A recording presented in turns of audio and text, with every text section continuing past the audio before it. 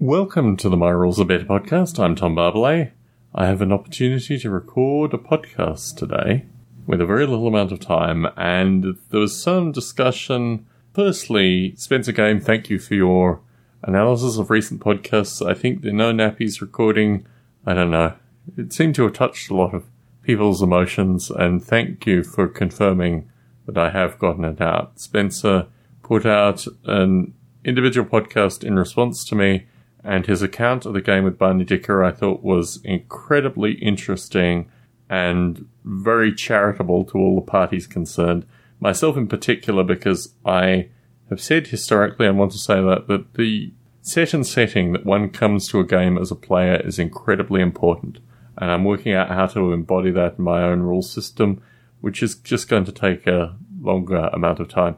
I found myself working on London 1940 through the week. It was an incredibly extraordinary week of many late nights, and my hope is that I will just get to things eventually when I can. But one thing I am getting to, and one thing that no one has mentioned, which was the previous recording where I talked about the Ukraine thanks to Matthew Gibson's question, is the second question from Matthew Gibson, who asks, and this is a very interesting question for a number of reasons. I don't know where I even get to with it. As your miniature pile continues to diminish, what will be the last cluster of miniatures you would keep? And even more intensely, is there a single miniature that you could bear to part with? I purchased a dragon. It's a Tolkien-esque dragon. Its tail is broken. It is in a Ziploc bag in my bookshelf. This is a miniature that I purchased when I first knew Matthew Gibson. It is a remembrance of that time, which doesn't exist anymore. It's a remembrance of being at my grandparents' in Salisbury in South Australia, which doesn't exist anymore. My eldest bears the name of the city, but that whole thing doesn't exist anymore, except for this dragon, which is broken, but is perfect in the memory of what it was. My hope was at one stage was to glue the tail back on, to put in some metal to file it down and get it right and put it back together, and potentially one day send it to a miniature painter. But this whole thing with regards to the lead pile has become confused and convoluted, and certainly when I wrote about it in Sea Lion, the book about Operation Sea Lion that I was writing before my project became London 1940, I talked a little bit about how important through my life, my relationship has been with particular miniature painters. And as the lead pile continues to diminish, now this is, what's happened to the lead pile is that I shipped a large portion of it to Yorkshire, and it's impossible to get parts of it back because of the postal system and because of the contemporary stuff. So my plan currently is just to wait a bit of time and to get it sent back when it can be, and not through the experience that I had with FedEx and other shipping companies, which I've narrated was also the reason for the death of the previously discussed potential miniature company. So, unfortunately, the lead pile represents itself as the real world problems. And then once that is said, there's a question of what the lead pile actually means to those around me, those most immediate and important to me, and that is a very curious question. It's one of these things where when you live very remotely and those around you probably on some level have some of these aspects, but culturally are just so different, it's a very complicated question. Anyway, let me read this again. As your lead pile continues to diminish, well, we've talked about that. What would be the last cluster of miniatures you would keep? Well, I think the dragon is it. But practically, the lead pile is something, and it's irrespective of where it exists, it's something that I had a candid discussion with my brother last night about my father, who is a bibliophile, a proficient bibliophile, but also someone who I strongly believe through my own bibliophilic tendencies and experiences, like a lot of books is not something anymore, it's a problem. Right? So, yeah, as I collect books, or have historically, I've got a few in my collection, like, for example, The Origin of the Hunt, which is actually a book that was written, I think, in the late 18th century, if I'm not wrong. Anyway, sometime, which you can now buy new on Amazon for about $43. The original cost me a little bit more than that. you start to wonder what the value of books really is. Like, is there any intrinsic value in them? And I certainly feel that way. My father is in a far worse, well, not far worse circumstance, but has far more books, but still it's a problem going forward. Having a lot of miniatures, I think, is a problem going forward. It would be wonderful to be in the breast of a community and have people around you that have lots of miniatures and you can play games with them and all this kind of stuff, which I probably can here for particular games, but just would not get the kind of experience. And this is actually something which I think might have come through some of the discussion that was also No Nappies as well, is that I'm looking for a very particular kind of experience, which may just be the wrong kind of experience. And it's interesting, certainly in the Spencer game analysis following, that element, there were a number of elements that were actually lost through Spencer's analysis, but that was one of the elements that were lost. So the lead pile continues to be a thing. My hope is it's a thing that will bring me some degree of enjoyment at some time in my life when I have the space, the time, the energy. But that being said, as an abstract thing now, it's a very abstract thing. I did want to talk, because the relationship, I think, with the miniature painter is the thing that I come out of this thing with. And historically, it was a gentleman called Fred Reed, who now lives in Florida and now makes amazing full-scale body armor and things like that, but it very much has lost the ability to paint miniatures. And it's a thing that relates to a very specific period of time in many people's lives when they can paint miniatures. And I've worked with a number of artists, which is really leading into COVID, where the discussion of the lead pile was that it's actually a really difficult profession. And it's a profession where a lot of the people that can do it don't have the temperament to do it, or, so it's a complex series of things that's required to be a relatively good miniature painter, and there's a complex series of things to employ a relatively good miniature painter, and there's a complex series of things to get those miniatures back from wherever the miniature painter is, and all these things just seems to be a lot of additional complexity, which has got nothing to do with the dragon that I purchased at a game store in Adelaide. 40 years ago now, maybe 35 years ago now. So it's like the whole thing has just become something that's completely different. The discussion of the lead pile, for me, is more associated with, this childhood memory, and then you didn't have the ability to buy miniatures for a period of time, and then you had the ability to buy miniatures in a short period of time, and you had a relationship with a miniature painter, and then literally 15 years went past, and I opened up a suitcase and was like, wow. And then it started again. And the quality of the hobby and the elements of the hobby, I was thinking about this as well, because the gentleman that I referenced in the previous maybe recording associated with a copy editor was actually a very strange experience. And it also didn't remove me from the hobby, but just made me realize that this hobby is way more prickly than it needs to be. Model railroading is also a hobby that's pretty prickly as well. So, you find good people through this, but it's a combination of factors. But I think the miniatures themselves are more a representation of the people.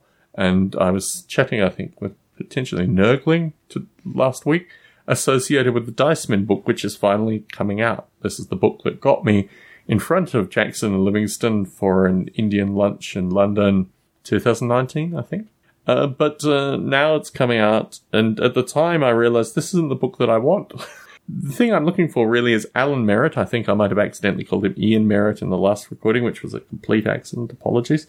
But he has insights into the early days of Games Workshop. I was corresponding with Nurgling Citadel as well. You get little snippets of this. Like John Blanche was interviewed maybe 3 or 4 years ago, and talked a little bit about the psychedelic impact of this stuff. If you ever have any ongoing correspondence with Kev Adams, I think he's probably spent time with goblins through some time, although not necessarily needs to be narrated. I don't know if you'd get this on Dirk of the Dice if you listened in to Grognard. But, the nature of these people's psychology is a very interesting thing. And certainly, as I have in the past now nearly 3 years, 2.5 years, work with Roachy Roachford, I have a sense that this isn't dying, this idea. There are people that will carry it forward, and no doubt there'll probably be a few in the future that are like this, but it's all changing very dramatically. So the lead pile really was a window into finding people finding the others, was a window into a particular kind of psychology and just trying to cultivate this. I had a gentleman call into Model Rail Radio, which I just recorded today, where I realized that these are very particular people that you're finding and cataloguing, putting out in audio form. And, I feel the same way with regards to the lead pile. It was actually an introduction into meeting a bunch of people that had similar proclivities and similar interests, and it becomes very interesting going forward. I've always found it fascinating in particular. I did this now 15, 20 years ago when I wrote open source. I still write open source, but when I first started writing open source and recording podcasts 15, 20 years ago, there was a perspective that a very particular view created in large part by Richard Dawkins' nihilism, anti-religion,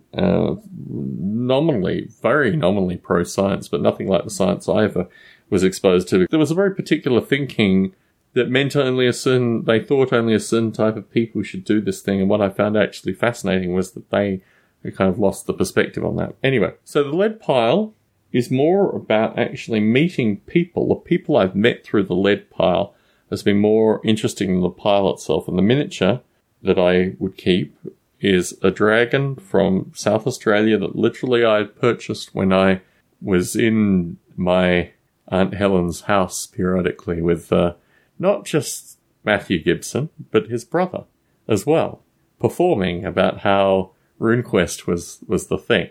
So yeah, that's the miniature. I have talked historically about some of the Games Workshop stuff, some of the Games Workshop squats, some of the Games Workshop Chaos Renegades, all great miniatures. Dwarves, Wood Elves, bunch of great miniatures through this. There are a lot of really amazing miniatures out there. There are a lot of really amazing sculptors and people behind them. But the dragon is just a sentimental thing. I also shared with Matthew Gibson. I actually sent him, because they still make the miniature, a particular miniature that I can't recall if he charged me money for at the time. There was some big discussion associated with that. I seem to recall having just forked out for this dragon, that the miniatures that were, I wasn't, what's the term? I don't know what the term is. Yeah, I wasn't to be exploited here, which I think was a very interesting discussion to be had. Certainly I passed back the one miniature that Matthew Gibson had given to me, which he painted and did a bunch of things with his son, which still exists, thankfully. But yeah, this dragon doesn't seem to exist in any way I can find. I can't recall if I bought it in South Australia or I bought it in Canberra, Australia. Can't recall where I bought the dragon. I thought I bought it in South Australia. But it was very much a going into a miniature store, having worked, I think I dug trenches at $2 an hour for my uncle that time, or maybe it was the painting. The painting my uncle's house for a similar wage was a good connection with the squats that I had at the time, gave away since. But yeah, so there was always forced labour involved in actually getting the capital to purchase the miniatures. But yeah, that dragon, even as a broken thing that has no connection with anything, seems to be a representative thing that I would still want to hold on to. But as I note with many things, in the end, these things probably you don't hold on to. So it's all very, very curious. So I think I've given some discussion to Matthew Gibson's point. And obviously, the fear of missing out and various other things I've discussed historically with Matthew Gibson, and go back to any of the Matthew Gibson-inspired recordings to see the kind of mental calisthenics that I am not only willing to do, but will continue to maintain in order to humour Matthew a little bit more. And I'm looking forward at some stage for Matthew potentially to give feedback on my Ukraine analysis. The Chechen game, which is just a thing still, is still in some degree of components. Maybe Just Plain Chaos comes, then the Chechen game. I think that's the order, because it would be nice maybe have the Chechen game built on top of Just Plain Chaos. Maybe. I mean, if ever there was a sentiment and a nihilism and mythology that should go together, those two other things. I tried to do a partisan Second World War game, and the psychology for that may never actually be released, all the writing associated with that. But once again, that was a difficult topic to cover in a role-playing sense, and I actually think the Chechen conflict probably is equally a topic that's difficult to cover. And increasingly, maybe the whole issue that moved SimC Line to London 1940 means that most of these things become topics that are just too difficult to cover. Anyway, that's why Battletech, I think, is probably a thing, and the Second World War is still, they're still selling miniatures associated with that. So let's see what happens. Anyway, Matthew Gibson, I really hope that I've addressed some of these things. A very interesting question, a question that I couldn't even really decompress as of last week, but I kind of thought I needed to give some indication to this thing and provide a podcast, and I do genuinely enjoy doing some degree of mental calisthenics in providing these podcasts, and they seem to touch some nerve with some people. So hopefully this is enjoyed, and I promised a certain person that I wouldn't announce the potential that they might actually appear on a future recording if we're still on speaking terms. I had also a narrative associated with a Sony music producer and the connection between that and this particular person, but once again, that is probably never going to be put out in podcast form. Tom Barbalet in Las Vegas, Nevada, hopefully challenging some of the complexity of the lead pile. Signing out.